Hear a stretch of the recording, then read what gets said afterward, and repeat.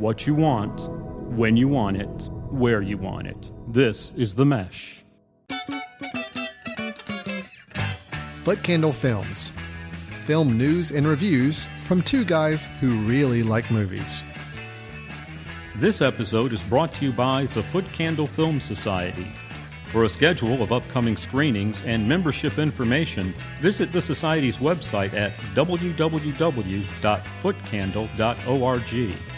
Hello, everyone, and welcome to Footcandle Films here on themesh.tv. My name is Alan. Across from me is Chris. Hello, everyone. Chris, how are you doing today? Doing good. Good, great. Couple of big movies to talk about. We do have two big movies to talk about. This is our film review and discussion show here on The Mesh, where we normally review anywhere from 1 to 3 movies an episode, and then we follow that up with some news items that we have to share, and that will be the case in this episode as well. We have a couple of news items to discuss about some ongoing new productions that we're interested in or maybe curious of. And then we end the show with each of us giving a recommendation of a film that either we've caught up with recently or something that we've just remembered that we thought would be a good film to pass along if you're looking for something, let's say this weekend, want to find a film online that you maybe haven't seen before, looking for some suggestions. That's what we're here to do. So with that, Chris, we're going to jump right into our first review. Well, we've got 2 reviews, but our first review is going to be the latest Marvel Studios production, starring all 145 superheroes that they have introduced in the past 10 years of Marvel films. It is Avengers Infinity War. And then we'll follow that up with a review of the latest film by Wes Anderson, stop-motion animation film called Isle of Dogs. So, Chris, are we ready to go into the Infinity? Yes. Awesome. I guess. Here we are with Avengers Infinity War. There was an idea to bring together a group of remarkable people.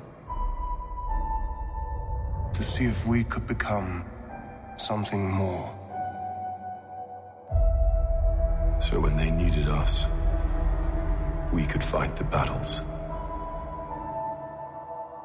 that they never could.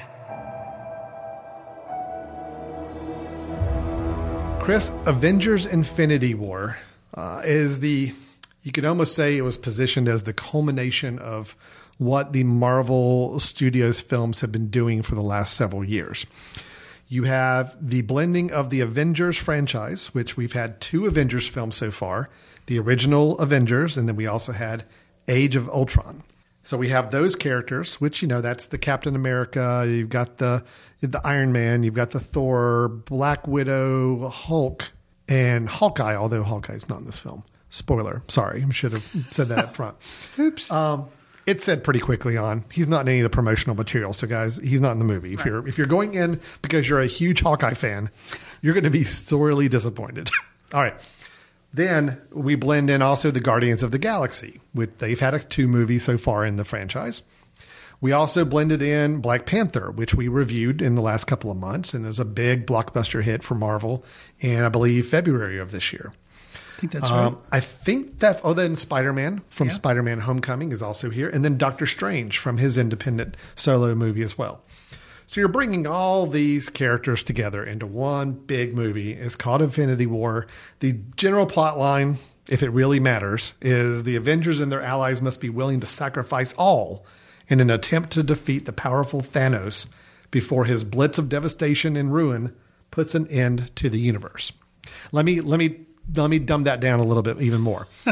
Thanos is the big bad guy that we have seen in other previous Marvel movies, typically in the post-credit sequences or little teases. He has come to Earth because he has the gauntlet, which is a big glove. We've seen that tease in some other films as well. There are 6 stones, I believe, 5 or 6. 6 stones that go into the glove. If he gets all 6 stones in the glove, he is like all powerful. So that's his whole thing. He's on a quest to get each of the stones. A couple of them are on Earth. A couple of them are in other places. So he's going around trying to get these stones. Our heroes are trying to stop him from getting said stones to prevent destruction. Thanos' whole deal is he wants to eliminate half the population because he feels like assets are scarce throughout the universe, and he feels like the part of the problems in our universe is that we all fight over limited resources or starve or have wars because of that. He wants to eliminate half the population, solve the problem, done. That's his MO in the film. So, Chris, there's a lot of people in this film. Yes, there are. You and I have reviewed a lot of Marvel films over the past 10 years. I think we've probably talked about all of them. I would guess. We have talked about it. We didn't review all of them because we started maybe like around the time. We may of have started a little later, but as long as we've been doing the show, we have reviewed every new Marvel film that's come out. Absolutely. I have generally been more positive on the Marvel films than you, in general, just as a general swath. There may be one or two that you've liked more than me, but most of them, I kind of take the edge on the positive review. Mainly because I grew up a big Marvel Comics fan. I still am a Marvel Comics fan. I like the characters. I have a little more affinity to them probably than you do. Mm-hmm. That all being said, I came out of this movie, the first thing I thought after the credits were done and I walked out of the theater is I said, I don't think Chris Fry's going to like this movie. Now, that's all I'm posing to you as a situation. Was my instinct, have I known you over these last several years correctly? And did you not enjoy this film, or are you going to throw me a curveball and actually have some positive opinion of this film to share with me? I mean, and I'll tell you why I think you don't like it. If you want to go and explore I can say some positives, but overall, it doesn't do this film any justice, or it doesn't help this film. That because there was so much hype behind it, I was like, you know what, I need to go back and watch Captain America: Civil War just so I kind of know where everybody stands. Because the last Marvel movie I'd seen was Black Panther and Thor Ragnarok. So, but I didn't have like an Avengers concept of what was going on in my head. So I went back and watched Civil War, which that is kind of the outlier of all these movies. That's your favorite. I consider that to be an Avengers movie, even though it's not. But I just consider it to be, because when you were naming them, I was like, wait, isn't Civil War? I was like, no, technically that's a Captain America. Yes. But yes, out of all these movies, probably Civil War is my favorite. Okay. So, and I remember we commented on talking about this movie and the hype behind it. I'd said, you know what? I just think it's going to be a disaster. It just seems like they're just pegging too much hopes on it. There are going to be too many characters, going to spread too thin. So I went into it with really low expectations. Probably a good way to do it. I think, considering what they were trying, I think they bit off more than they can chew. Okay. Admirable that they tried to just do, like, there was this, I guess, unless you've been hiding under a rock, you've seen the meme. It was like the most ambitious crossover ever. And like they kept showing, like they would put two pictures, like the Murder, She Wrote and the Magnum PI crossover. Like people on the internet were like making a joke about how, because, Marvel, part of their publicity behind this was like, this is the most impressive, ambitious crossover in cinema history and all this kind of stuff, just really building it up. Sure. Considering that they were trying to cram all 100 million characters in the Marvel Universe into this one movie, with the exception of Hawkeye and Ant-Man and Wasp. No Hawkeye. And you ruined that too. That's okay. He's not in the promotional material either, so I don't feel like we're spoiling anything on this. Yeah, go ahead. So, considering what they were trying to do, I felt like they did a semi-decent job of like giving you character moments, and you have the Guardians meeting people for the first time, and some of the dialogue is enjoyable there, and so they do a good job of kind of orienting you to all the Avengers or all the superheroes coming together in this film. I thought that he actually handled that better than what I was expecting them to, but when it all comes down to it, the film was just kind of not that interesting to me. They didn't make the journey of Thanos getting the Infinity Stones, the heroes trying to keep him from doing that. They didn't make that all that interesting.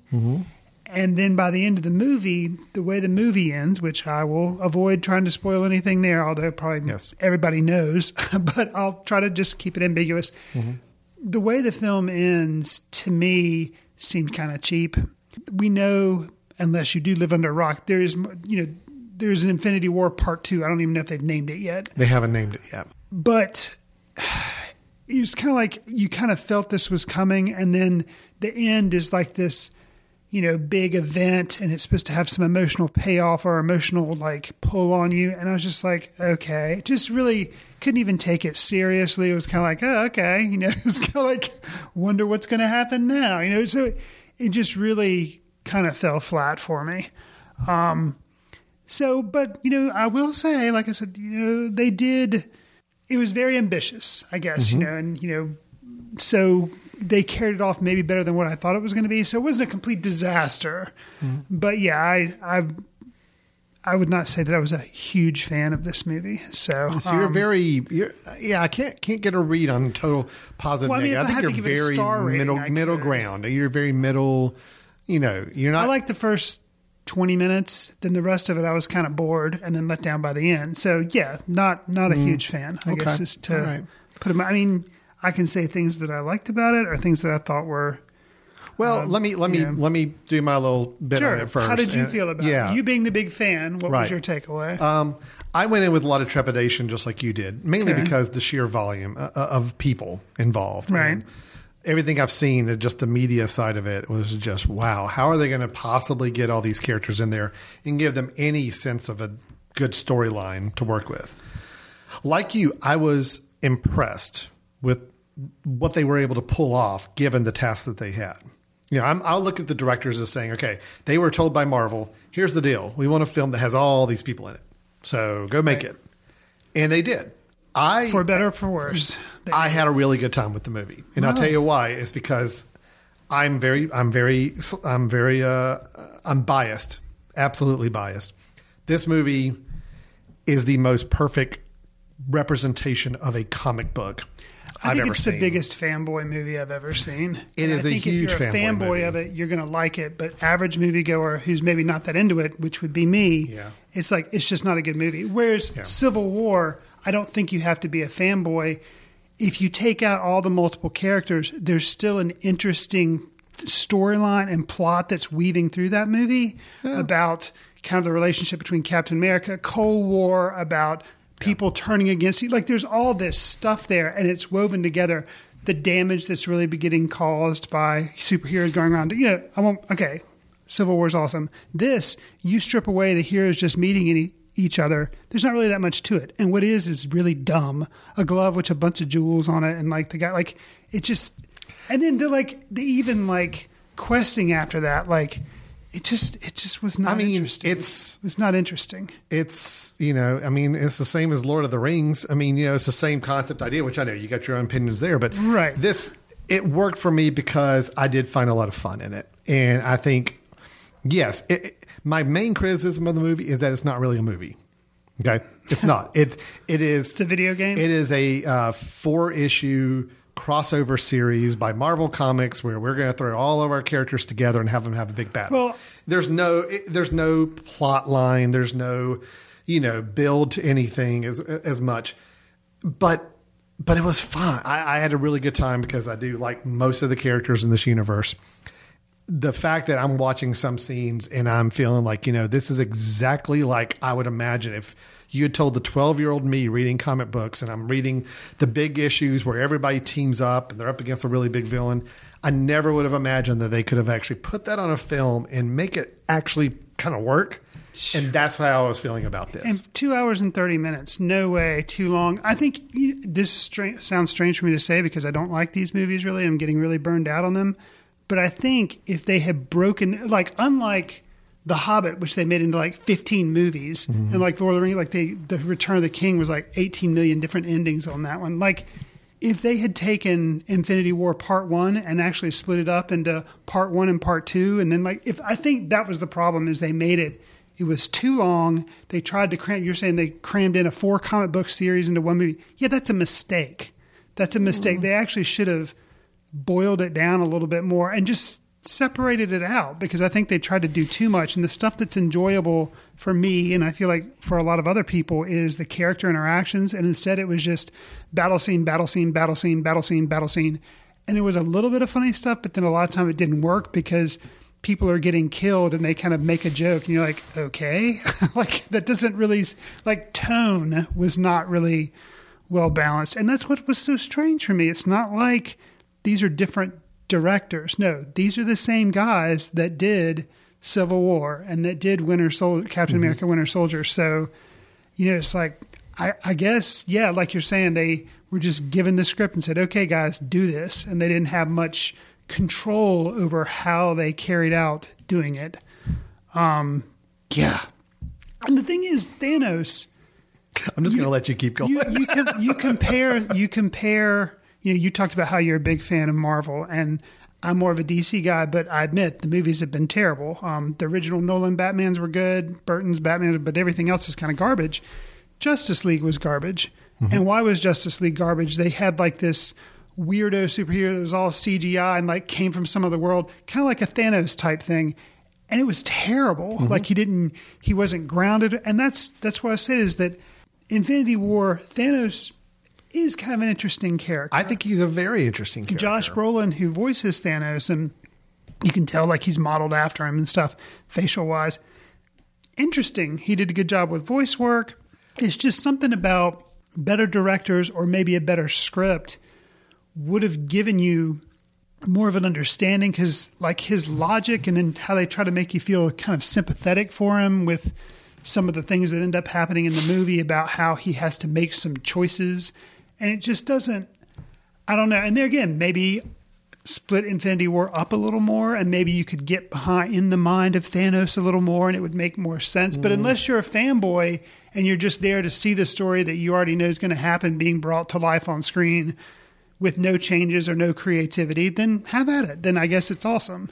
But for the average moviegoer that just wants a good movie in itself, not that impressive. I think you're more in a minority on that, quite honestly. Just Apparently because, I am. Yeah, because I was it's going to say, making a lot of money. Well, and the reviews the audience reviews are like really, really high. So I get it. I understand what you're saying. Mm-hmm. And I do think if you have more of an affinity for the characters and the history and kind of that comic book serial storytelling mentality to it, this totally works, I think. Much, much better. Yeah, if you have an appreciation of the serial mentality and getting strung along for dozens of movies, then the ending of this movie, you're probably like, oh, and you are totally into it and bind it and just can't wait. Such a piece of garbage, the ending. Such garbage. Wow. Okay. Such garbage. See, all right. Such garbage. The thing is, and I can't really go into why because... Well, let's just say, I'll just say, you read it, you open up a comic book that comes out in November and the end of the issue has this major cliffhanger where it looks like a character, something happens to a character and you're just like, oh, by December, January, that character's coming back, but it's part of the fun of how are they going to do it? What's going to happen? That's where the fun is. No, did I watch the ending and think, oh my gosh, this is permanent. This is crazy. This is going to change everything. No, I'm like, okay, by the next movie, everything will be changed again. But there again, nothing has any stakes and nothing matters. Welcome to comic book world. So, it's a dumb world unless you're in 8th grade or 7th grade. Like, it's stupid. Dude, I read these. I enjoy these. So they're not dumb. They're fun. So, I mean, it's a fun side of storytelling. So, it's serial storytelling. It's been around since I don't know how long. I mean, it's been around forever. I guess serial storytelling to me can be made more interesting. And this was just so predictable, like the way it ended and everything. You're like, okay. Like if they were actually gutsy enough to follow up on anything that happens in the ending and like keep some of that true, that would be amazing. Okay, well, and I would change. I mean, maybe they will. I mean, some of the things I do think they're going to be kept permanent. I think some are going to happen. I mean, I'm not trying to tease anything or spoil anything, but there'll be some of that. Oh man! So I don't think it's fair to judge the film on what they're not going to do in the next one. I think it's you judge the film on what you judge it on what it is, what you saw, and I think you and I differ on it. I enjoyed it. I will clearly say I don't think it was a traditional movie. If you go in expecting a start, middle, end with a plot and with true development, no, this is like we've been developing this universe for 10 years, and now we're going to do a film that's like really servicing everything we've done, and we're just going to dump everybody together, and it's going to be a bunch of fights, and it's going to be a lot of like fun stuff. And for people who've enjoyed it for 10 years, you're going to enjoy it. If you have not been enjoying it for the last 10 years, you're definitely not going to enjoy this movie because it doesn't do anything different than what we've been building up for this time. And I guess I shouldn't have. The worst thing I could have done was watch Civil War. Because if I'd gone in with Avengers and Avengers Age of Ultron, then I'd have been like, yeah, I'm going to hate this. I'm going to come out and been like, yeah, it's kind of what I thought it would be. But Civil War gave me that false hope. just gave me false hope. Let me hit some of the more specifics on here, and you can do Sure. the same as well too. So I did think Thanos was a really well developed villain. Could he have had more development? Absolutely, but at the same I thought time, he was interesting. I'm not going to say he wasn't DC level terrible. Well developed, I don't know that I'll go there, but I think he had potential. As much as you can be in a movie with this many characters, I think he actually got more screen time and more development than I expected him to. With this many characters, I expected him to just be the guy everybody's punching up on, but really we actually got a little bit more out of it. I really think it was impressive, the animation on him. I think the motion capture was really, really strong, much better than what I've traditionally seen. Character actually had something to him other than I'm a bad guy, I'm from another planet, and I'm here to destroy everything. There was more to it, and I think could it have been developed more? Absolutely. Could anything in this movie have been developed more? Sure. We could have strung out all of this for like 10 more years if we wanted to. But there was a need to go ahead and kind of wrap it up, put it all into a movie, for better or for worse. And I think it was a fun watch. Now, I will say this. I don't really have any desire to watch it again. I mean, that's one thing that's interesting about it. I did notice afterwards is like, I had a good time. I thought many of the sequences were really fun. I enjoyed a lot of the character interaction. I liked the villain itself. I didn't mind the way it ended because I was already in a very comic book mentality and I know how these things go, but it was still, I think even knowing that, I think it was handled pretty interestingly. But it's also one of the Marvel movies I really don't have much of a desire to see again. Because again, I think the reason why I want to go back and rewatch films sometimes is you're picking up on things that you might not have noticed, and there's more development you're watching of characters. There's none of that in here. So there's really nothing to go back and watch again. It's not a criticism of the film. It's just saying, the rewatchability is pretty low, I think, on this one compared to other films that have come out. I just personally can't imagine how laughable the first 30 minutes of Infinity War Part 2 is going to be. Prove me wrong, but I think I'm going to really hate that one even more than I'd like. That's going to be like the worst movie we'll see. of this franchise for me. Because I just don't see how they can redeem it, but... Wow. I don't know. Okay. You started out okay on the review. You've kind of gotten progressively worse as you've gone. I was trying to be nice to it, I guess. Wow. Because But I mean, come on. Better than Justice League, right? I mean, Justice League was garbage. I mean, it didn't have anything fun and enjoyable with it. I mean, better than Justice League, but that's like saying... Well, I know, but I'm just trying to set some sort of like parameter, like some sort of like balancing here to like... It's like better than Howard the Duck? Well, yes. Well, I know, but I think the biggest equivalent... Better than Morford and Power Rangers? The Yes. biggest equivalent we've got on this is, in the last year or two is probably the Justice League as far as a culmination type movie, and we're going to throw all these characters into it. That's what's so heartbreaking to me is that individual ones of these movies, the first Guardians movie, liked it. Mm-hmm. I actually liked the Thor movies. I'm in minority on that. Mm-hmm. I actually liked the first one, and the second one wasn't as good, but I liked it okay. And like the Captain America movies, I've liked all of them. So that's what hurts even more is I don't like Avengers movies. The one prior to this, I call Civil War, it was actually decent. So even though I had expectations, because I said, this is too many characters, what always happens in comic movies, and it's going to be a disaster, I had that glimmer of hope. So I started off being like, well, it wasn't as bad as I thought it was going to be, but I thought it was going to be really, really, really god-awful terrible. Mm-hmm. And as it is, it's just disappointing, a letdown of what could have been a lot better. Mm-hmm. So, yeah, and I, in the minority, that's okay. All right. So any comic book fans out there, all your hate mail Chris's email, I'll share it with you later in the show. So I thought it was a great representation of serialized comic book storytelling. Not as a movie. It was Kingdom of the Crystal Skull. No, there's no way. That is where you take... That's serialized storytelling. It is. The problem with the Crystal Skull is you took characters that had such great storytelling elements. Agreed. And you tried to put them into a plot that did not work at all for the characters, and you lost sight of who the characters were. I will argue till the end of the day that all the characters in Infinity War, even though they don't have any individual personal development, are still very, very true to who they've been built up in this universe. I'm not denying that. See, for Indiana Jones, Crystal Skull was a shallow version of himself. I just wish they could have been given more to do in Infinity War. Well, I mean, They're definitely true to themselves in the little bits of interaction they have where they're not just fighting and throwing things around and making stupid jokes that don't balance the tone.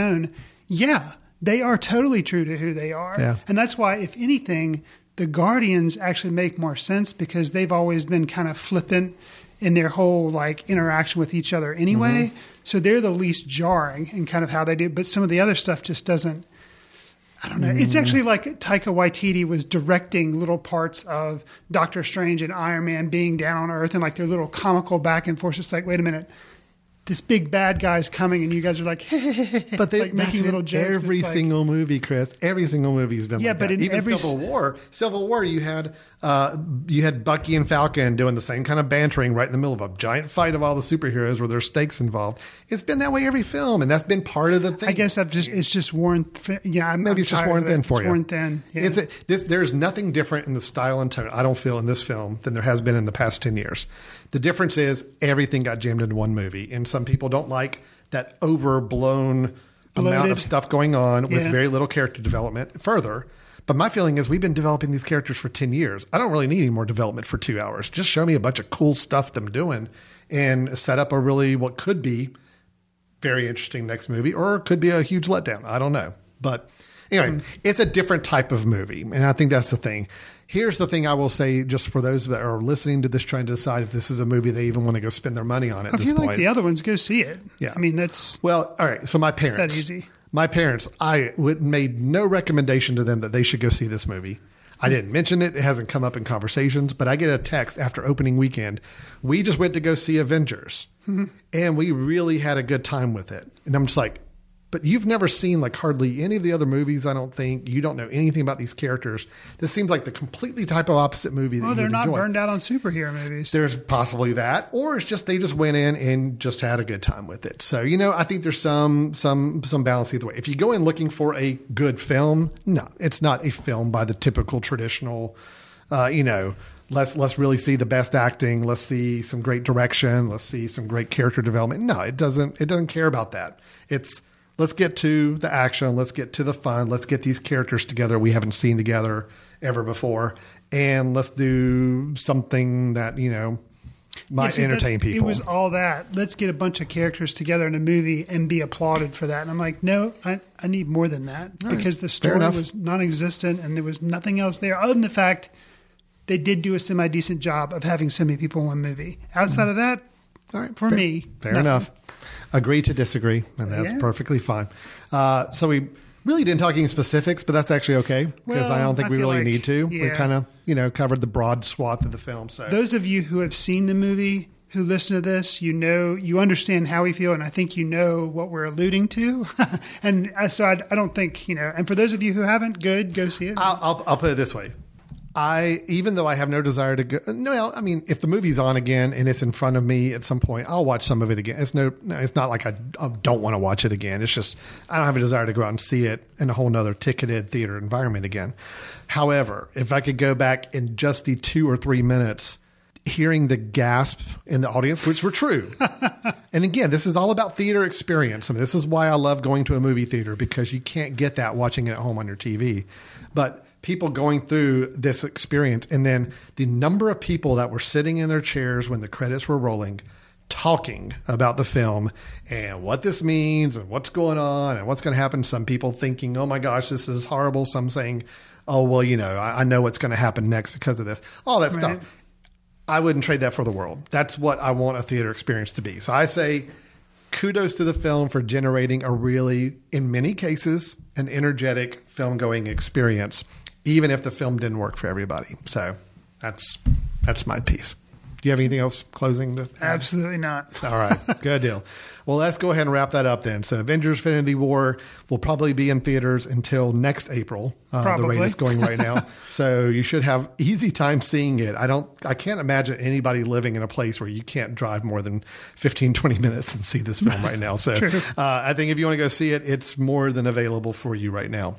All right. We're going to move on to our second review, which is the latest from director Wes Anderson, writer and director Wes Anderson. It is his latest stop-motion animation film, Isle of Dogs. The Japanese archipelago, 20 years in the future. Canine saturation has reached epidemic proportions. An outbreak of dog flu rips through the city of Megasaki. Mayor Kobayashi issues emergency orders. calling for a hasty quarantine, Trash Island becomes an exile colony. The Isle of Dogs. The storyline of Wes Anderson's new film, Isle of Dogs, is as the following states. An outbreak of dog flu has spread through the city of Nagasaki, Japan. Yes, not a real city. And Mayor Kobayashi has demanded all dogs be sent to Trash Island. On the island, there ends up being a young boy, Atari, who has gone to rescue his lost dog who was sent there called Spots.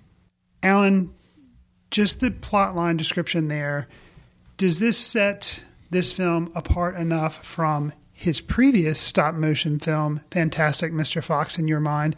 And is this film set apart enough from other Wes Anderson films that you feel like this film is worth seeing, that it's important in Mr. Anderson's career? Because a lot of times he gets kind of lambasted for making the same movie over and over again, just with different titles, slightly different costumes.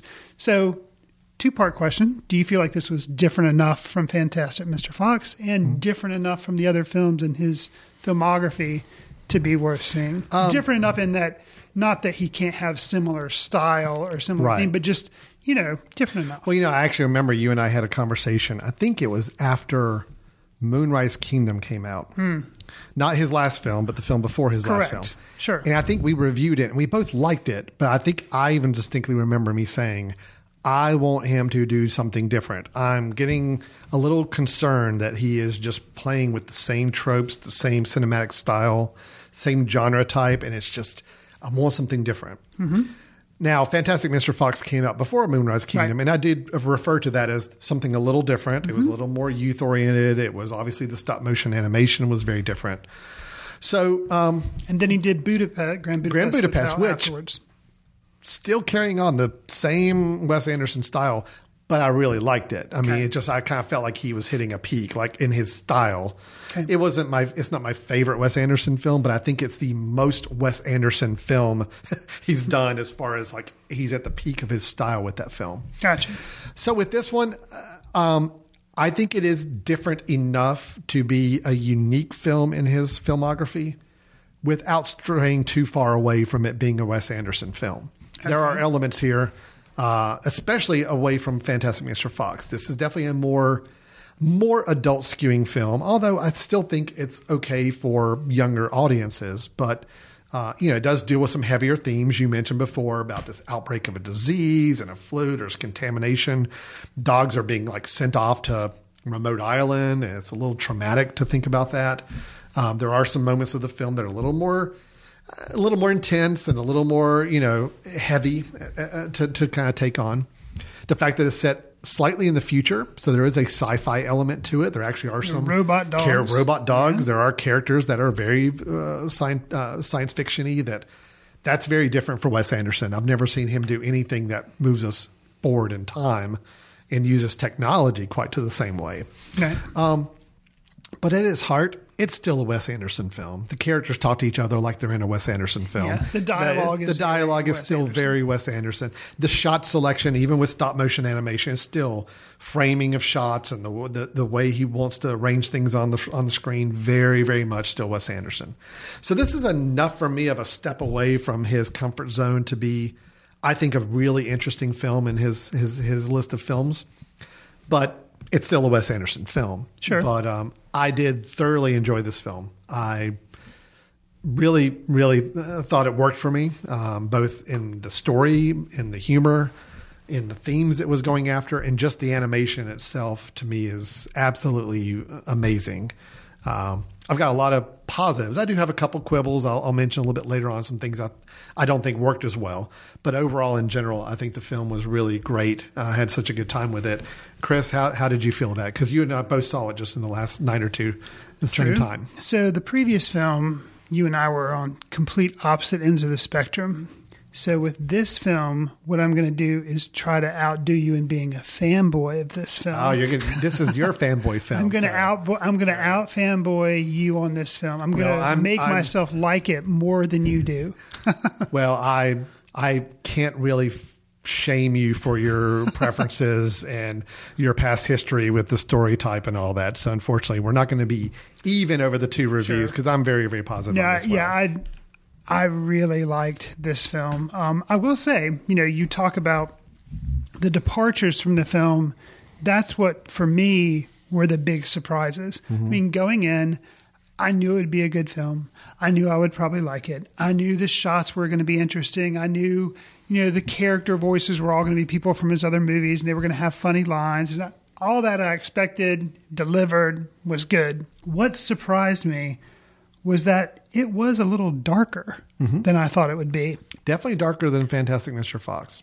Absolutely. Yeah. And going in, you're like, okay, dog flu. Okay, that's I was like, well, that's just a plot device to get the dogs here so they can have this adventure to find the dog. Well, there was a lot more to it than that. There was some political overtones. A character gets assassinated at one point. Yeah. There are also some characters that enter an incinerator or compactor kind of abruptly, and you're like, oh dear. Yeah. So it just... The humor was darker, and like you're saying, this is definitely still, I guess you could call it a kids movie, but is more an older kids movie. You can see it's rated PG-13, and I guess in the sense of like comic book movies, sometimes you'd be surprised because you'd be like, oh, well, it just, I don't know, it's definitely more adult, and I wasn't expecting it to be as adult as it was compared to Fantastic Mr. Fox. I thought it would just be dogs instead of foxes. And other than that, story taking place in a made-up place in Japan. And other than that, it would be, pretty similar. But no, it was really different. And also challenging in the fact that they throw up a disclaimer in one of the early shots of the film that basically says, when you hear Japanese people, they're not going to be subtitled unless, they do give some some there are a few moments of subtitles, very, very few. But they use some really creative ways of helping you understand what they're saying in Japanese without feeling the need to just put text up on the screen for you to read it. Right. So just because someone's speaking Japanese doesn't mean you hear it. But if somebody is giving like a live television broadcast, then you have like a translator standing over the side that's kind of translating it. So you get somebody kind of voicing over what's happening there. That's kind of the way they do it, which, it's just really interesting, not pandering to the audience and actually choosing, instead of like what an easier version would have been in like a G movie, is just have everybody speak English. Right. And they don't do that. Well, he definitely wasn't going to have everybody just speak English. I think that was pretty much Wes Anderson. I feel like very reverent of the Japanese culture in the film. That's not what he wanted to do. Right. Now, I also think, here's a little bit of my theory. I think, the idea of subtitles is that every time a subtitle comes up on the screen, your eyes have to leave the frame to visit the text. True. And I don't think he wanted you to do that. I think that so much care and attention is put into what's in the frame, every visual, that for your eyes to even have to dart down and read something is just kind of offensive to all the work that's going on the screen. Okay. So in other words, let's have them not have to read anything as much as possible. And that way we'll use translators. We'll use devices that translate for them and all that. So that way everybody can just stay visually focused on the film. I would not be surprised if that was some part of a discussion with Wes Anderson in general, because the animators that made this film, this is just an amazing feat that they pulled off on the animation here. The idea of even looking away from it for a second was just not even an option for me. And the other device that they use is that the humans in the film, with the exception of a foreign exchange student, they're all speaking Japanese. Sometimes it's translated, sometimes it's not. The dogs all speak English. Right. And they're kind of, the driving force behind a lot of the narrative. So interesting decision in that too. So Well, I guess it's the idea that we don't really know what dog language would sound like. So might as well go ahead and make it English and make it easy for everybody to follow and understand. Sure. But I do like the fact that they didn't go the route of having it to where the dogs and the humans could understand each other or anything. The dogs would hear people talk Japanese. It's like, I wish I knew what they were saying.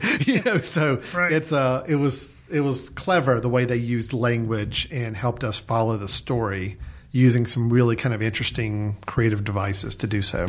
There were also, you mentioned how the detail that the animators were able to communicate. And it is just, you can see why, theoretically, I guess, Budapest came out in 2014. This is 2018. So you can tell, I guess, you can imagine where those 4 years were spent coming up with the story, the detail, building the sets, getting the characters made so they could animate them, just how time intensive all of this must have been. And I think it pays off because the amount of detail is just crazy. Even in just the individual dogs, they all look very distinct. There's no all the dogs look different. And then there's some scenes that I think won't get into spoilers or whatever, but just some scenes that the detail they put into them. There's a sequence of making sushi, which my wife actually caught afterwards. I didn't even catch this, but afterwards she said, yeah, in the credits, somebody was credited with being the sushi sequence supervisor. So they actually had somebody that was their job, to oversee this stop motion sequence of somebody making some pieces of sushi, like chopping up the fish and all these things. And it looked like you were watching a documentary on how to chop up and make sushi, but it spent a good 2 minutes probably on that sequence.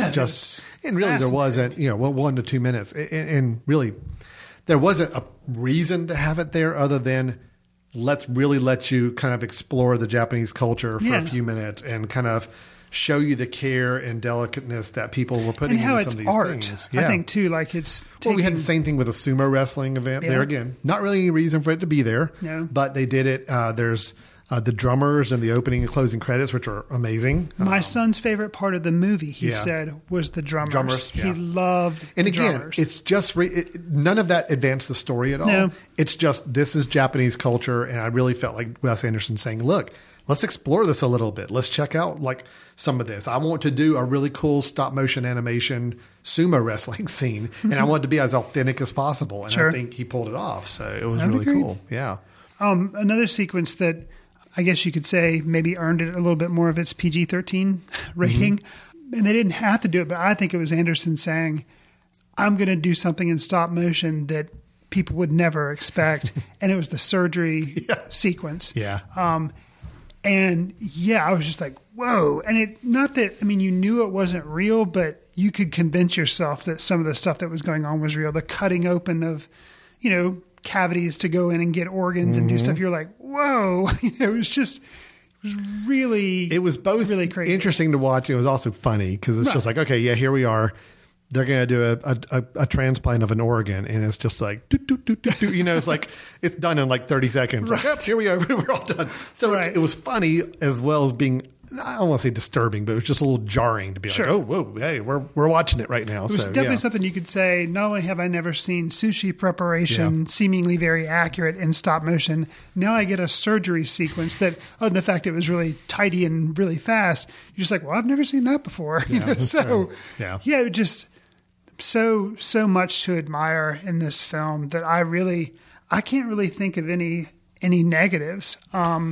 I have a little concern. Well, something that was just disappointing to me by the end of the film. Okay. Everything worked for me great. Okay.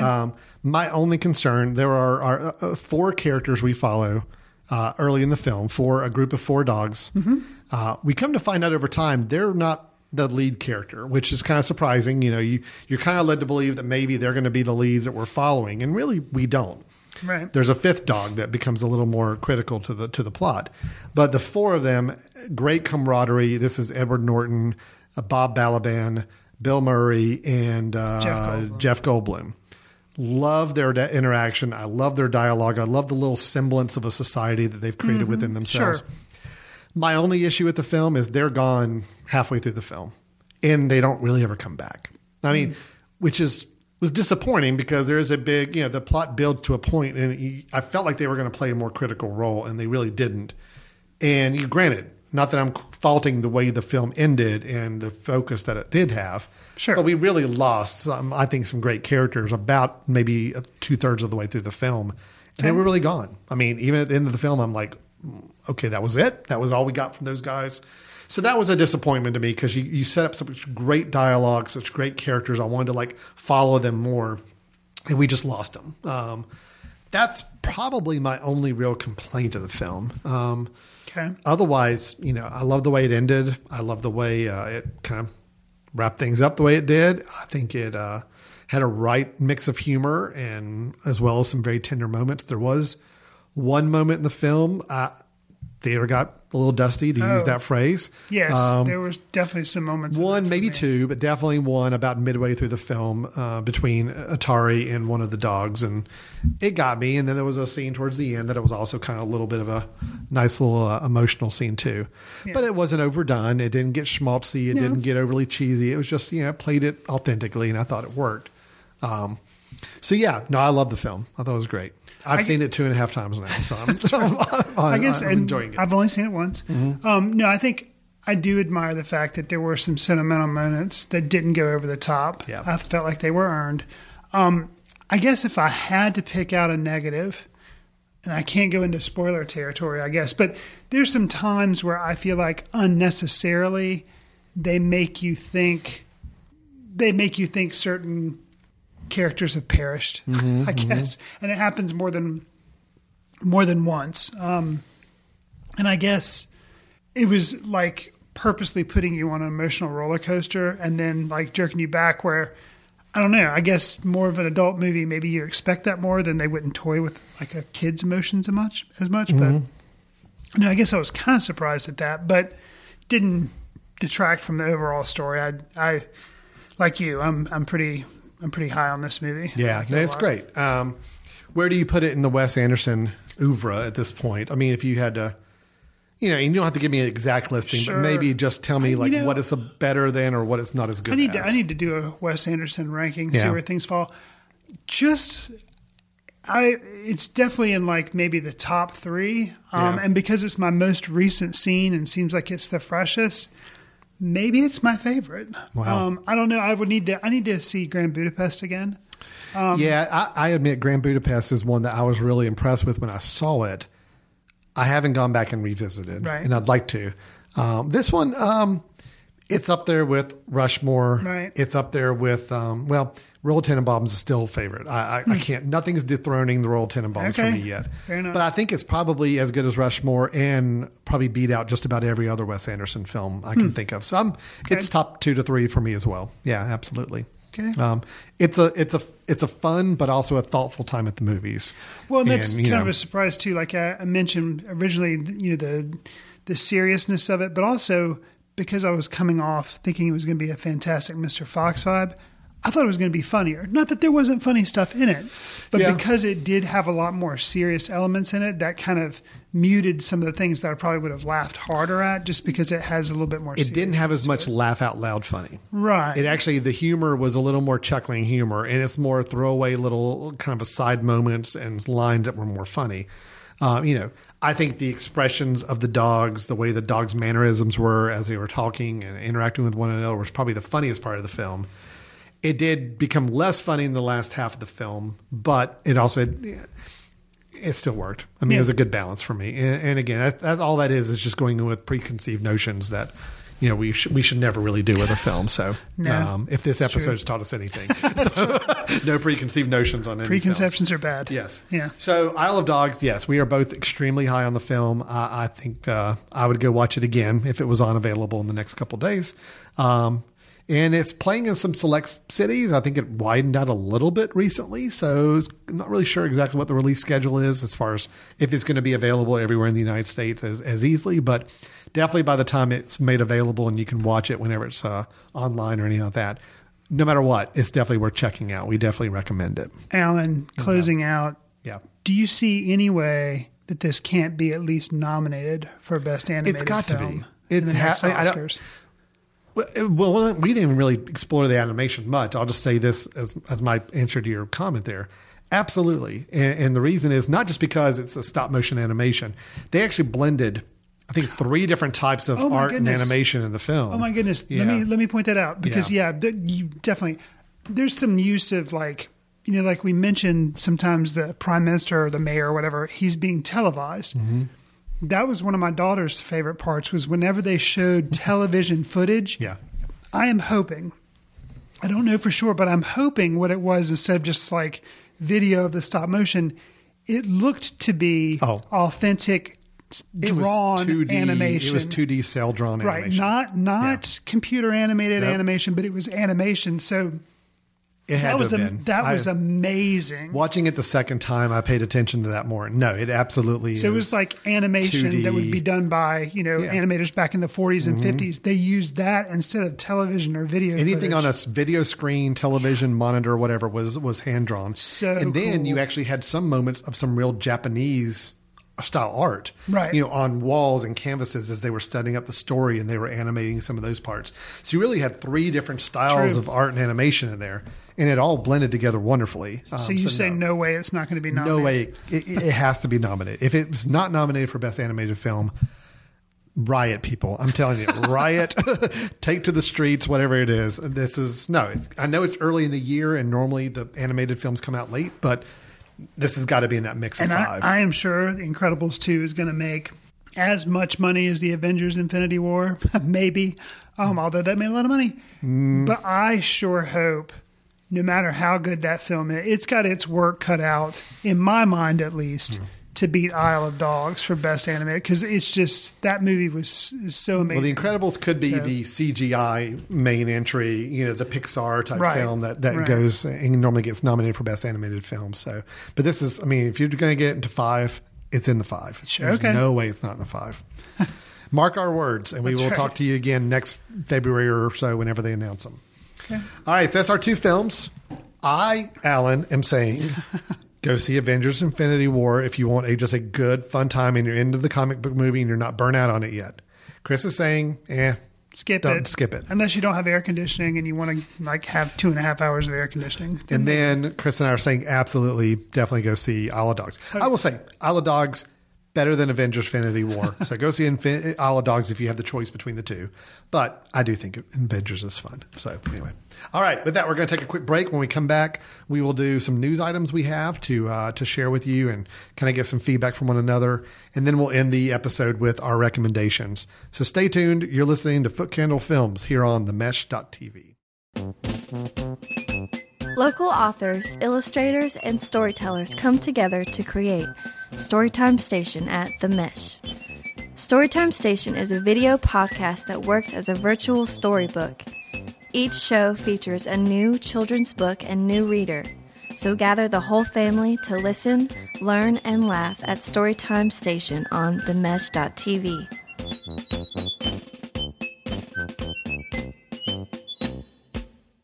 Welcome back to Footcandle Films here on themesh.tv. I'm Alan, and with me is Chris.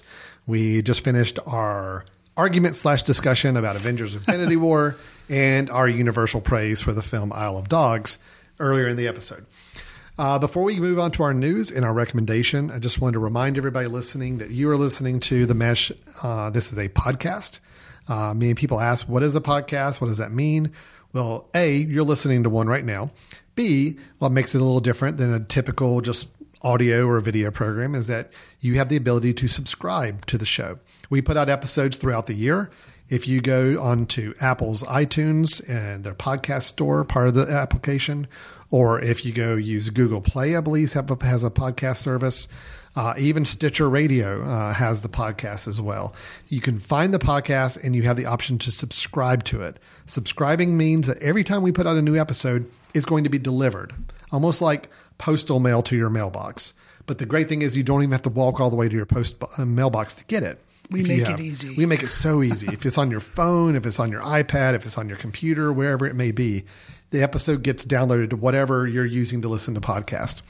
So we encourage you to go to themesh.tv. That is with a THE at the beginning, THEMESH.tv, to go see all the shows on the Mesh Network that we have available. They're all free. You can download them on the web or listen to them on the website. You can subscribe to them with the buttons we provide throughout the site as well. So we encourage you to check it out and let us know if you have any questions. We're big believers in podcasting. We think it's a great medium to get our messages out and our content out. So we'll give you some opportunities at the end of the show. If you have some comments or questions, we'd love to hear from you. All right, Chris, let's move into a couple of movie news items. Okay. And the first one I'm going to bring up of my 2, and I know you've got one to share as well, is one that is almost just, this is yet the next chapter in this ongoing discussion about this film. Okay. I think we've probably talked about this film at least 4 times in the past couple years. Okay. The fact that we're still talking about it, and I have more news to share with you, just keeps extending this drama going on. Okay. Terry Gilliam, former member involvement with Monty Python and Flying Circus. Sure. Has been a director and writer for many years since then. Yeah, Brazil, 12 Monkeys, Fisher King. Yeah. Fisher King is one of my all-time favorites. Okay. I like the guy quite a bit. 12 Monkeys I thought was really good. He's had a good filmography so far. Sure.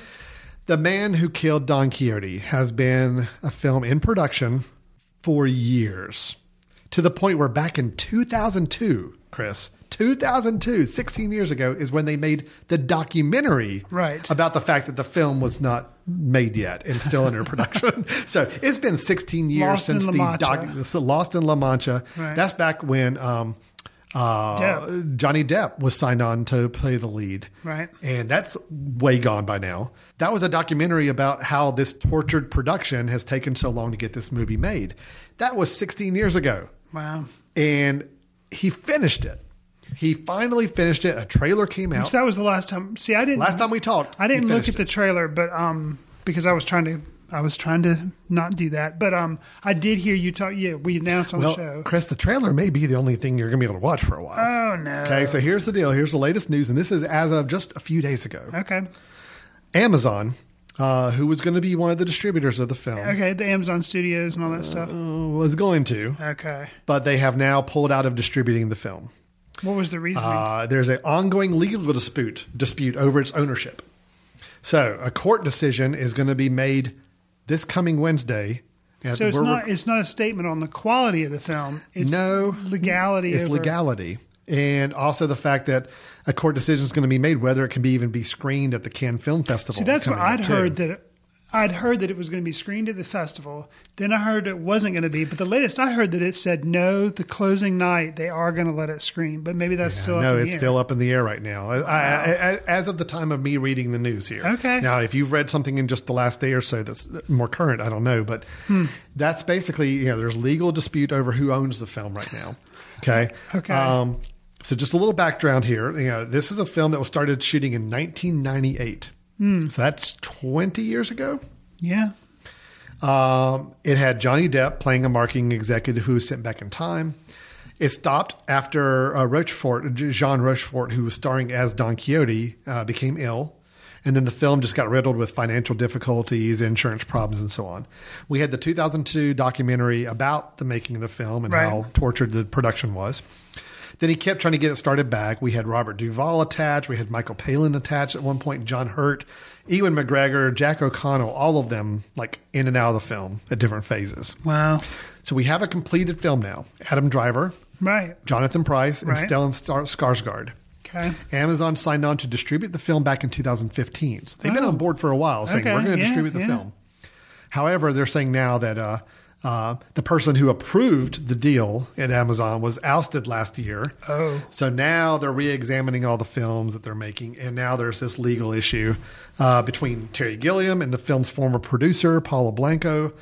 So yes, it's become complicated once again. So this production is just cursed. Absolutely I think the last thing, actually, now that you mentioned that, the last thing I remember seeing was I'd seen the article or seen something that said it's not going to be able to premiere at Cannes. Something happened. And then they said, no, something got worked out. They are going to let it be the closing night film at Cannes. And the person that I saw on Twitter said, yes, and I wouldn't go in that theater for all the money in the world because I think it'll probably catch on fire because it's just like this movie is not meant to happen. So who knows? I guess we'll find out when the closing night happens if they actually finally did let it screen or not. But that's crazy. Well, if I can add one more element that this is sad, but maybe Netflix will just buy it just to make Cannes mad, and then everything will be fine. Well, to add even a little more drama to it, and to keep piling on the cursing, unfortunately, Terry Gilliam has also recently had bad health issues. Oh, really? He actually had a minor stroke over the weekend before this article came out. Oh, my gosh. As this was all going on, and they're prepping to try to get it to Cannes, he had a stroke. So. I mean, wow. What more at this point can go wrong? You have a 20-year production film that's even struggling now to find out where it's going to be distributed and screened. So, yeah. So you may want to watch the trailer because, again, that may be your only taste of this film for quite a while. I think I will because... I think it needs all the support it can get right now to just get out there. So, Anyway, The Man Who Killed Don Quixote. Do you know, is the trailer still, can you still find it? Or have I'm they sure you taken can. that offline? No, I'm sure you can. Okay. I'm sure you can still see the trailer. I watched the trailer. I thought it looked interesting, looked fun. Okay. So, at this point, it doesn't need to be a beautiful film. It doesn't have to be the most glorious film. It just needs to be released and have people watch it for an hour and a half and be somewhat engaged and entertained. Did you, this is kind of a sideline, I don't know if we've ever mentioned it on the show before, but did you ever see The Imaginarium of Dr. Parnassus? No, I never did. Which was a film of Mr. Gilliam's maybe 2 films ago, but that one was riddled with all sorts of production problems. And a lot of it had to do with the fact that Heath Ledger was a star in it and he passed away, but they continued making it, having his character kind of become other people. And then they had Jude Law, I think, do one of the Jude people. Law did one, and there were 2 or 3 other actors who played Colin the parts. Farrell, maybe? I can't remember. Yeah, I don't remember. Again, I haven't seen the film. That had a lot of potential, but it ended up kind of being a mess because of it. So I hope somehow this thing can survive and rise from the ashes and finally see the light of day. My hope and salvation for the film is Adam Driver. I think Adam Driver's really good. Yeah, I think agree. he makes good choices in his films. So I think you would hope that, and I like Terry Gilliam, but you'd hope Adam Driver, he makes such good choices that if he saw this and was like, you know what, that ain't never going to happen. This is a steaming pile of just mess. I'm not just going touching to steer it. clear. Yeah, you're right. That does give me I think hope. the fact that he signed on and finished the film, and that speaks a lot to me. If it was some other lesser actor that I wasn't really impressed with, I'd be more concerned. Yeah, and So we'll Jonathan see. Price is the Don Quixote guy. Like I can He's good totally too. see that too. Oh, absolutely. He was a good casting for that. So Yeah. So we'll stay tuned. I'm sure we'll be talking about this film again in the next few episodes. Probably. Hopefully with better answers for you. So, Chris, what have you got to share with us? Well, speaking of a film that we've touched on at least once, twice, 3 times, we've talked about this film, but supposedly now I have a title. Tarantino's next movie is Once Upon a Time in Hollywood. This is the title. Manson. Okay. Oh, and it's that changing. was kind of the trepidation that I had, and I think almost everybody else in the world had. They're like, oh my goodness. Tarantino, who's known for kind of gratuitous violence and not, maybe not being serious with how he depicts violence and, maybe not being he's not known for being worried about breaking a few eggs to make an omelet. No, Sure. doesn't walk on eggshells. Okay. So, yes, it is still taking place in California, around Hollywood, during the time that Manson was kind of rising to power. But apparently, with some new casting that they've discussed, it seems like maybe it's kind of like that is an element that is going on in the background. And maybe this is more of kind of a Pulp Fiction, different threads of things happening all at the same time. And that's what this movie is going to be. It's just that's more of the backdrop is what's going on in the news at that time. So, Correct. okay. Because some of the that's a little casting different. choices they've just recently announced, Burt Reynolds has just been cast. And interestingly enough, he's been cast as an 80-year-old man who rented his big ranch out to Charles Manson. And that, all right, so I'm really curious about. And at the time this all happened, Burt Reynolds is 80 years old now. So it's like, he's actually playing somebody who's his exact age, kind of a, odd person. So that's interesting. Margot Robbie has been cast as Sharon Tate, who is the person that Manson ends up killing, or his followers do.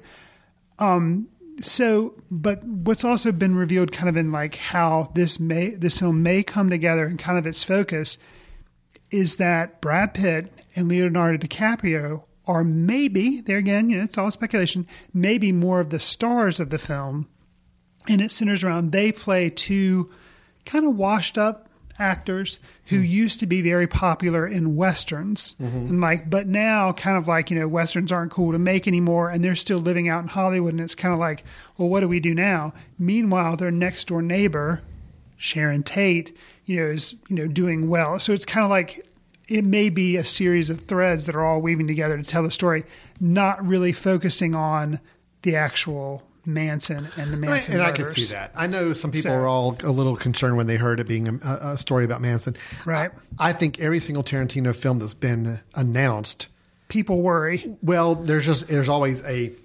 topic or a theme that you hear, and everybody's like, "Oh, okay, so it's going to be that kind of film." And it never is that kind of film. Because Django Unchained, I remember hearing about that, and I was like, "Oh," but actually, I liked it. Yeah, Django Unchained was played a lot more as a cowboy movie, almost but it really was a movie about slavery, and it was so. Again, I think he's always playing with. Tarantino's the kind of guy I think who just gets in an interview, talking with people about a film. He's like, "Oh yeah, I'm going to make a film about this." And then people just run with it and say, "Oh, it's going to be a Charles Manson film." Sure. No, he's thinking about Charles Manson, thought, "I want to do something in that time period with some of the people that were involved in that." Right. But I got a whole nother idea. And I trust the guy. I'm not the biggest fan of The Hateful Eight. I thought that was a real disappointment. Hateful Eight was a letdown. It was a letdown. Well. And I liked Inglourious Bastards. I was really loved big it. on that. One of my top 10. Right. We're hitting directors right now that have all put a film in my top 10 so far. Okay. So Glorious Bastards, Fisher King, all up there. Sure. I'm definitely still more pro Tarantino, even though one or two of his films more recently haven't always worked for me. But Inglourious Bastards and Django Unchained, I really both enjoyed both of those. Well, what's interesting to me too is I guess they're getting close to starting filming, or maybe they've already done some. But supposedly we will know how this film turns out because it has a August 2019 release. Okay. So in a little over a year and a half or so, we'll know. We will know. Because it's an August release, it looks like, maybe he's going to be trying to do Oscars. So could be. I mean, that's typically the time you try to shoot for on that. So right. All right. Well, my last news item, not a whole lot to say on this. I just thought very interesting. Okay. So as we talk about Cannes Film Festival, and some of it started, so some of the reviews are starting to come in from people who are seeing the films. Sure. The first full day of the Cannes Film Festival, there was a movie that showed that has the honor of being touted as the longest movie in the history of Cannes Film Festival. Oh, really? It's a documentary, and it was 8 hours long. Oh my goodness. It was by Chinese director Wang Bing, the longest film ever watched, that this particular person who saw it ever watched at a festival, and I do believe it's been touted as saying it's the last one at Cannes. Yeah, 8 hours. Showed the whole day. So, longest official selection in Cannes history. Now, so the O.J. Simpson Made in America, which won Best Documentary, I guess, 2 years ago. Yeah. I guess it wasn't. It was long, but maybe not. Or it didn't show at Cannes. It didn't show. It started out as a TV series that they just kind of then put. Well, they release it in installments on TV and then kind of stitch it together to make one big long film. And then did festival circuit. This film supposedly is not really broken into like episodic or whatever. It's truly like one long documentary for 8 hours exploring. What is it about? So It's talking about the anti-rightist movement in China, a campaign to deal with the supposedly subversive dissent within the ranks of China's Communist Party between 1957 and 1959.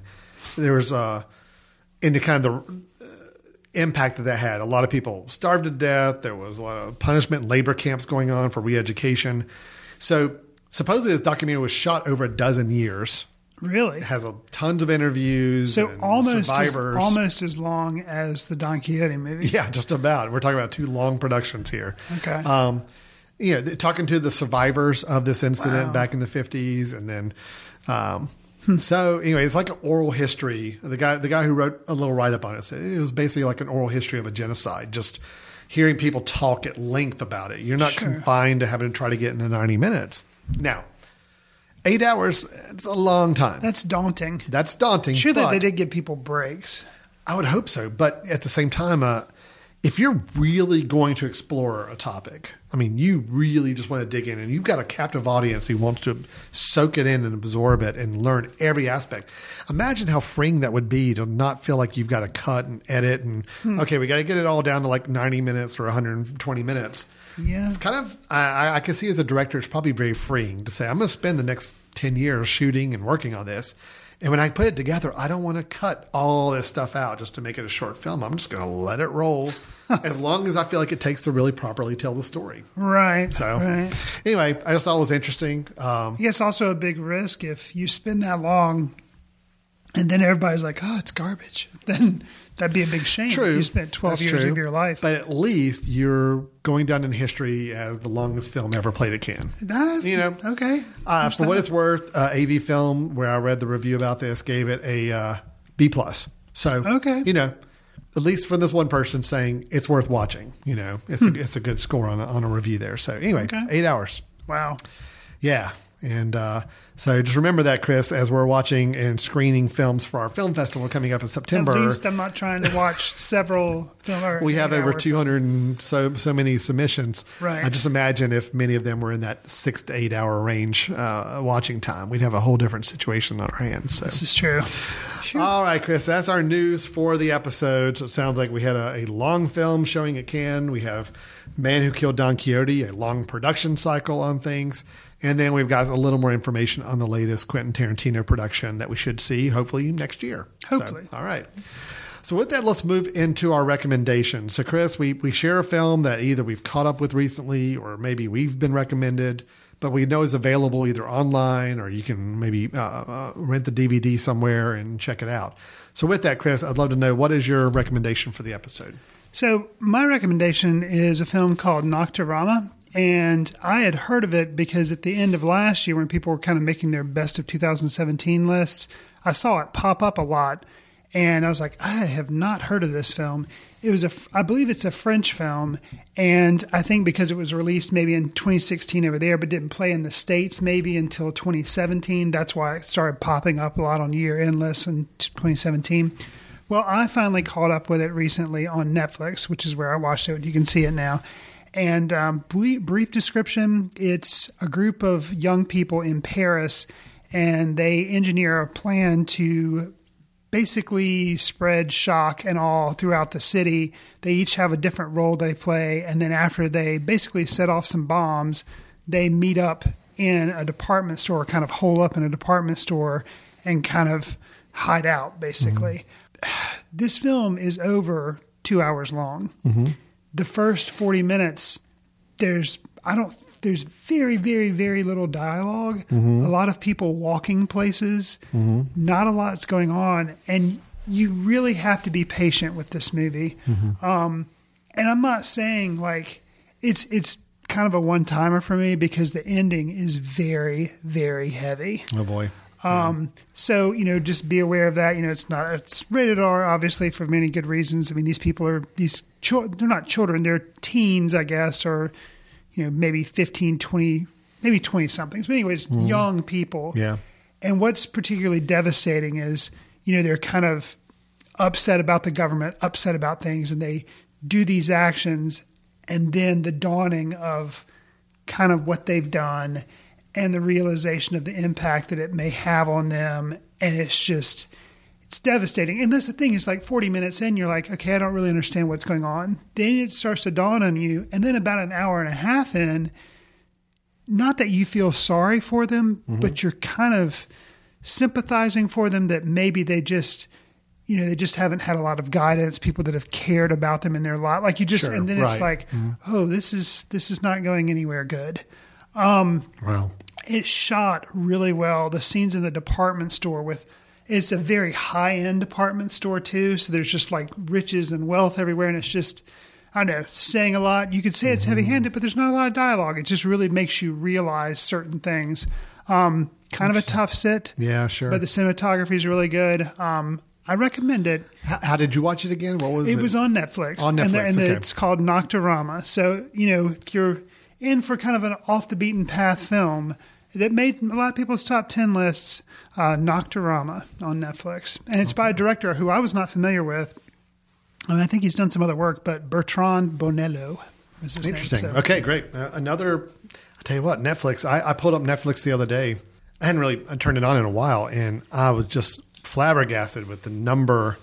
Like if you watch like just released and you scroll through the bar, right. How many original Netflix films there are now on that service. So yeah, wow. they're really spilling. Like we've reviewed Meyerowitz stories, which had come out, but starting in 2018, some ridiculous number of Netflix original movies. Everything on the just released bar, I think, was a Netflix original production, either a TV show or a film at this point. So right. I've got my recommendation. I'll get to it in just a second. But just talking about Netflix, I will say one I'll give a small, quick recommendation to. Okay. That's not a traditional film, so that's why I'm not really going to spend a lot of time on it. But if you are a fan of stand-up comedy. Oh, I think I know where you're going with this. John Mulaney, who I'm a big fan of, former writer for Saturday Night Live. He had a very short-lived sitcom on NBC for like 6 episodes that it was basically could have been the next Seinfeld, but imagine if Seinfeld, nobody watched Seinfeld the first 6 episodes and didn't get it and just they canceled it. That's kind of where I felt like it was meaning to go and just never made it. Gotcha. So he's been basically stand-up specials, but he's got Kid Dynamite is his latest one, and it's hilarious. It's very, very good. And Dynamite or Gorgeous? Oh, I'm sorry, Kid Gorgeous. Okay. Kid Dynamite's probably like a famous boxer. This is Kid Gorgeous. Okay. So sorry, Kid Gorgeous at Radio City Music Hall, I believe. Yeah, it's a stand-up comedy special. You don't really look at it to see the cinematography or to see how it's shot. I will say this: John Bryan, who is a musician that's done, he did some work for Paul Thomas Anderson. I think Magnolia he did the score for, and a few other films. He basically plays the intro music leading into the performance, which is kind of fun. He's there on stage playing a big pipe organ type of thing. But the comedy is really, really good. It's just a well-made, nice length comedy special if you're into stand-up comedy. All right. But again, I don't consider that a film in our film recommendation, so I'm not making that my official one. Okay. Instead, what I'm going to recommend is something a little more interesting. One of the things I love about our film society is that we get people talking about films, and we have had people recommending films to us. Now, I get a lot of recommendations sent. I'm sure you get some as well that I don't have time to watch all the recommendations, but I was actually handed a DVD of this one. And so when somebody hands me a DVD and I can look at the cover art and look at the description and say, oh, this sounds interesting. Okay. I'm going to watch it. So I end up watching it. So the film I saw, and I wanted to bring up as a recommendation because it ties perfectly in with Isle of Dogs. Oh. This is a Japanese film. Okay. Staying in the Japanese culture. Okay. And it's called Tampopo. Tampopo. By writer and director Juzo Atami. I'm probably saying that very wrong, but and it does star Ken Watanabe, who we've seen some in some films, and several other Japanese actors. This is a film from 1985. Oh wow! Yes, it's an older film. Okay. I've never seen a movie that has focused on food so much as this film. This film, every scene in this film has to do with food. The plot line is as follows. There's a trucker, his name is Goro, who rides into a town and stops for, I don't remember the reason he stops with his friend, and they hop out and they visit a little noodle shop there in this little town in Japan. And basically he decides to take on this family-run noodle shop and help it grow its business because he has a lot of experience and knowledge in noodle shops. So the whole movie is about Tampopo, who is the woman who runs this little noodle shop, getting advice from Goro and Goro's friend to be a better noodle shop. Okay. That's the movie. But what they've done with this film, which is what makes it really interesting, is that, yes, in its hour, 50-minute running time, probably about 45 minutes of it is truly that plot that I just described. Okay. What did they do instead is along the way, it will cut to a completely unrelated scene sometimes, completely unrelated a sequence that's almost like a little skit about food. So you experience all these other little skits that really have no bearing on the main storyline whatsoever. It's meant to be a comedy then? It is a comedy. Okay. Although a dark comedy in some places, I will definitely say. I'll give you some examples. So you have one skit where, I say skit, but a little 5-10 minute sequence in the middle of the movie where you have a gangster who mixes food with his sexual relations with his girlfriend. Whoa. And food plays a major part in that sequence. Then you have another whole sequence where there is a woman who keeps sneaking into this grocery store shop and squeezing all of the food and fruit in the store. And the store owner is getting very frustrated by it and is constantly trying to chase her down to get her out of there. Again, that's nothing bizarre. to do with the main storyline, hardly at all, other than it's all tied into food. It's all about the joy of food. It's all about how people treat food in their daily life. You have a lot of scenes of noodles and broth and ways of being made. I've never seen more food focused in a film before than this film. Did it make you want to go out and eat noodles? It did, although it also showed a lot more of the behind the scenes of making it to where it's not always the most appealing thing to see to try to eat. But I definitely did want some noodle soup after this. That was absolutely certain. It's funny at times. Some of the sequences are a little corny and just don't really work very well. And again, the main storyline is really pretty simple. It's just we're going to go visit other noodle shops and we're going to meet people that can help us make better noodles and better broth. And then we're going to try to open up and make a better noodle restaurant. That's the film. And, but I liked it. Okay. Not all of it worked for me, but I enjoyed it mainly because it was just trying to do something different. It was just a unique watch, if nothing else. Now, I don't know where you can see it. I do see that you can go on Amazon and order the DVD, which I'm sure would be very inexpensive to get. But I don't think it's online anywhere, which is unfortunate. So that's a little bit of the caveat with my recommendations. I don't think you can just go online and search for it. So for what that's worth, Tampopo, I think very interesting film. Thank you to two of our members of the Film Society for giving me a copy of it and recommending I check it out. What prompted it was us showing Phantom Thread and kind of the emphasis on food, especially in the latter section of the film. And the role it played made them want to come have me see this film. And I'm glad they did because it was a fun watch. So very interesting. Okay. All right, so that was our recommendations. We kind of dug a little deep on both of those. So we didn't pick the both little mainstream, both foreign films, both little unique films too. So Chris's is available on Netflix. Mine, you may have to go hunt for a little bit more, but both some interesting watches if they sound at all appealing from our descriptions there. All right, so I think that's the show. I think we're going to try to wrap it up. So Avengers: Infinity War is out everywhere. Isle of Dogs, probably not out everywhere, but it is getting some more theatrical run as you're hearing this. And we won't rehash our opinions on those. So positive from me on both. Chris, positive on Isle of Dogs. Correct. And then our news items and our recommendations. And I think we have a full episode. So Chris, after listening to this show, if anybody says, you know what, I am a comic book fan and I want to give Chris Fry a piece of my mind for telling me that my preferred form of storytelling is dumb, where would they go for that? So send an email to info@themesh.tv and put something in the subject line that flags it for Footcandle Films. And or flag it for Chris Fry too. I want to make sure he gets those. Flag it and say like Infinity War is the most amazing movie ever, and you need to appreciate it more. That's fair. Also, we would be remiss if we didn't say Footcandle Film Society is putting on a Footcandle Film Festival in September 28th through the 30th. So that's going to come up. We'll have more information about the movies we'll be showing later. But as for right now, if you are a filmmaker and you're interested in submitting your work, you have until June 18th to do that. And all you have to go to footcandlefilmfestival.com, and there's a link there to submit your work through Letterboxd. Not Letterboxd, that's something else. Film Freeway. Film Freeway. Yeah.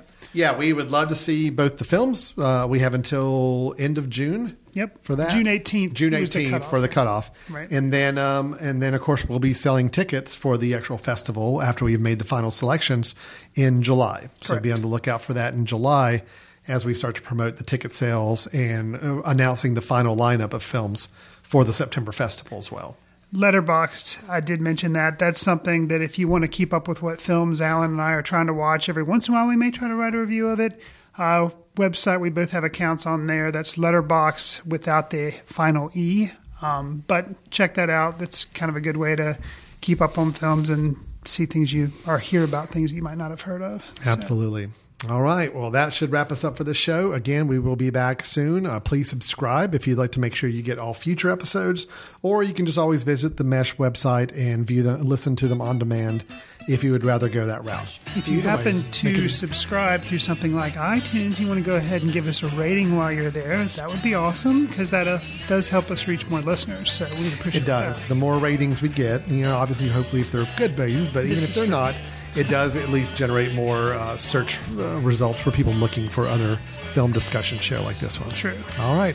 Thanks so much, everybody, for listening, and we'll talk to you in our next episode. See you in the ticket line. Watch news through the courtesy of Footcandle Film Society. Special thanks to Carpal Tuller for the show theme music. For more about Carpal Tuller, visit www.carpaltuller.com. You've been listening to The Mesh, an online media network of shows and programs ranging from business to arts, sports to entertainment, music to community. All programs are available on the website as well as through iTunes and YouTube. Check us out online at themesh.tv. Discover other network shows and give us feedback on what you just heard.